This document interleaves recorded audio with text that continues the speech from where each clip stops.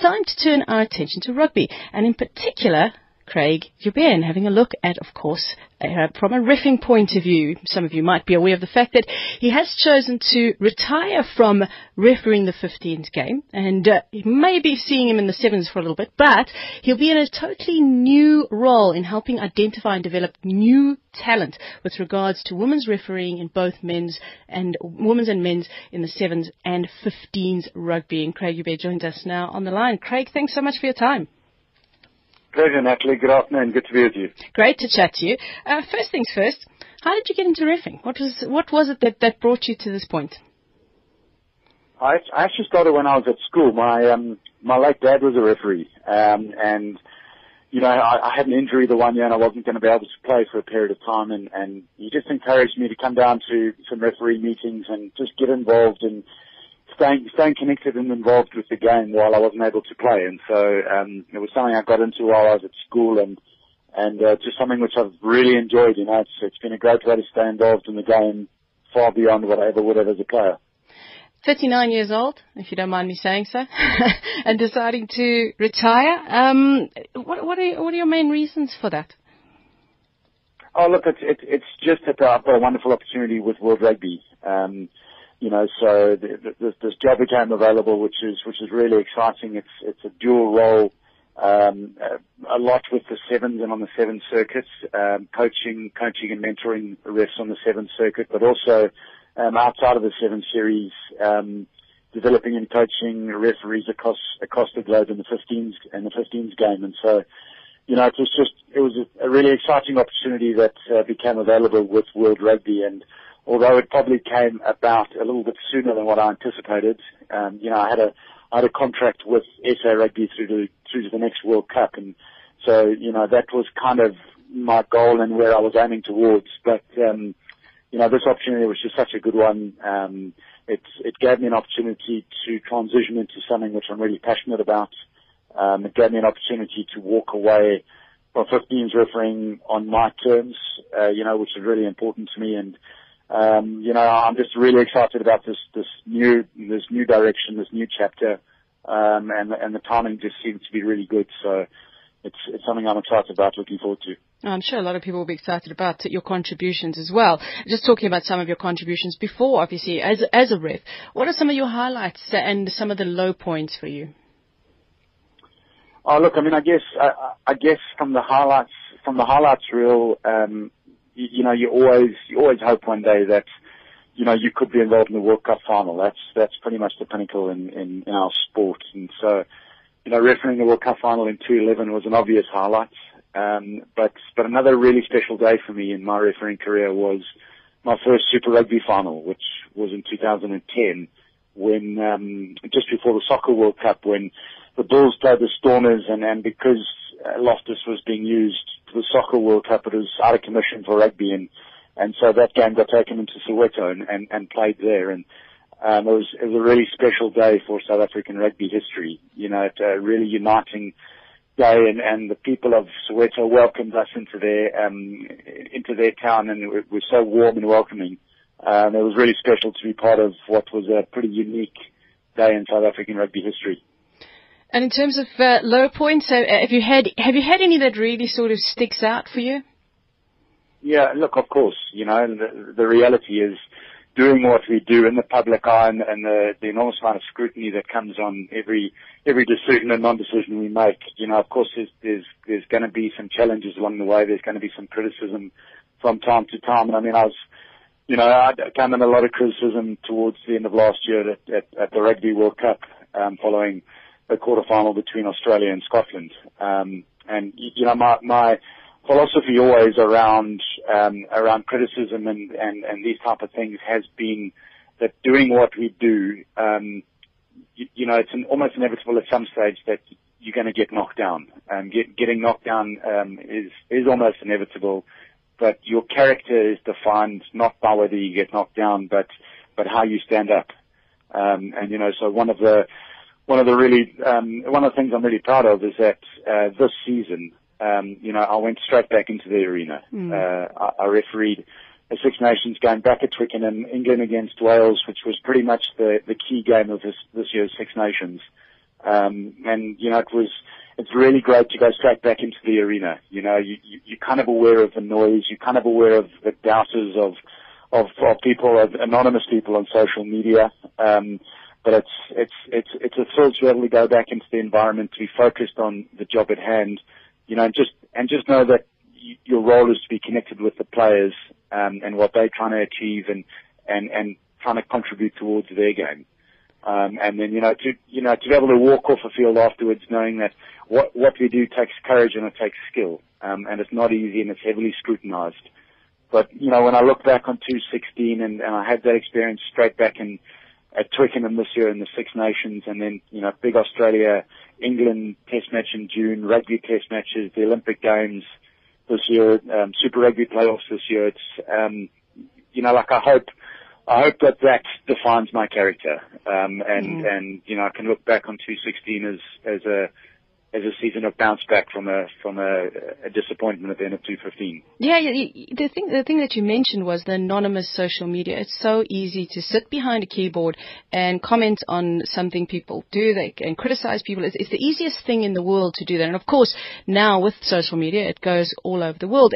But people don't understand the pressure that you're under. And you have a split second to make a decision. It's not like us sitting at home watching the replays 3-4 times over and getting the technology and all these things. How do you make those decisions so quickly? That pressure of making a decision so quickly is quite phenomenal, how you guys do it and get it right probably 99% of the time. How do you make it under so much pressure? Yeah, look, I mean, and that's just experience, that's just being out there over and over again. Like I said to you before, I started refereeing when I was at school, so I've refereed for 24 years.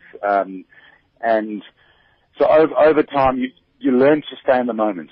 And staying in the moment means that you're not distracted by the noise and the external distractions and the crowd and the TV cameras, all those kind of external distractions. You can't allow to get in the way of being in the moment, and doing what for 24 years you've trained yourself to do, which is be present, observe what you're seeing and make decisions. And I think the key is despite the pressure, despite the occasion, just to stay connected in the moment is really important, and just, stay connected with what you've trained for years to do, which is be out there in the middle making decisions as you need to. We're chatting to Craig Gericke at the moment on SFM Sports Specialist, just recently retired from refereeing in 15s rugby. Now, Craig, in terms of technology and helping you make these decisions, are you all for the technology and how it's being used? Yeah, no, I mean, I think it's really important that we move with the times, and we've done that. We've tweaked with the TMO protocols over the years to try and get to a place where we can use technology as much as we can to get the correct outcomes. The challenge always, though, is that, you've got to draw a line somewhere. You simply can't have a game of rugby being drawn out and stop-start while the referee checks with the TMO over every little minor detail. And so that's something which we're constantly kind of evolving with. We're constantly looking at how can we do it better? Can we do it better? How can we use technology? And I think it's something which is something which we're constantly looking at and trying to get right. And it's certainly something which we embrace. Yeah, and obviously something that you would hope supports the referees and not necessarily obviously takes over from a referee's point of view. You're under pressure on the field, but also, I suppose, under pressure in other ways off the field because you're traveling all the time, you're away from home. What sort of effect does this have on you as a referee and on your family? Yeah, look, it's, the travel is, it's an enormous privilege, firstly. So you got to, I've been to some wonderful places around the world, some of the world's great cities, certainly all of the world's great rugby stadiums, and you never take for granted the privilege of having that opportunity. But you're right, it's also, whilst it's a privilege, it's also the most challenging part of what I do. I've averaged over the last 10 years about 170 days a year, so, pretty close to 6 months a year overseas. This year with the Olympic Games was over 200 days overseas.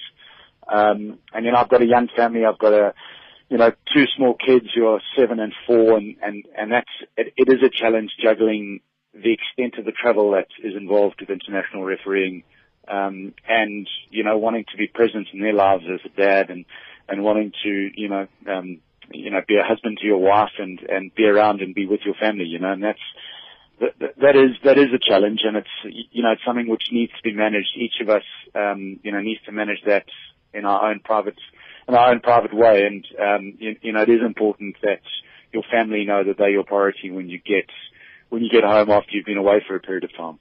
What are your habits before a game? Some people are a bit superstitious. I know some sportsmen can be very superstitious. Others don't really do much. They might just listen to music. What's your habits before you get onto a game? Look, I've deliberately always stayed away from being superstitious, just because I don't want to get knocked out of my orbits by something going wrong with this superstition on match day.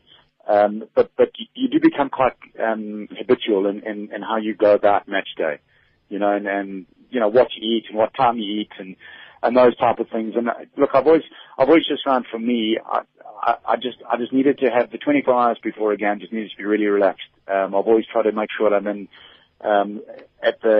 the city where I'm refereeing at least 24 hours before the game, so that I'm not travelling on the day of the game, not getting on and off the aeroplanes and that kind of thing, and can just actually have that quiet time during the day to prepare yourself for what you're going into, you know, because once you run out there, the scrutiny and the intensity is obviously through the roof, you know. So, you know, the 24 hours before, just to really try and keep as quiet and relaxed as you can, so that mentally, you know, you're refreshed when you're going into the game, and you kind of haven't been rushing around on and off airplanes the whole morning, which, you know, for me would make it more challenging.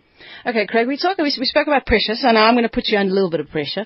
I'm going to give you about 7 questions, quick fire questions, so you have to answer them as quickly as possible and as short as possible. Okay.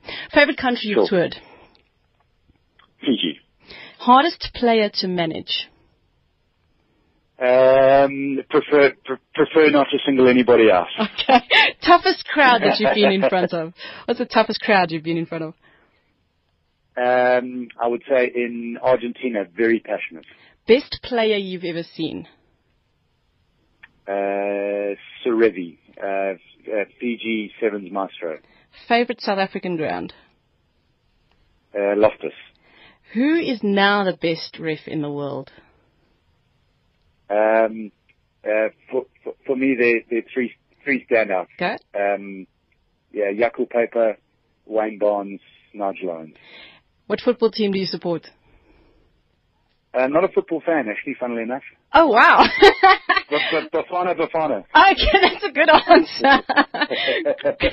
Craig, we wish you best of luck in the future. I hope that everything goes well. You've mentioned this job that you're going into. It sounds like an absolute dream, and we're so happy for you. And thanks for representing our country with so much pride.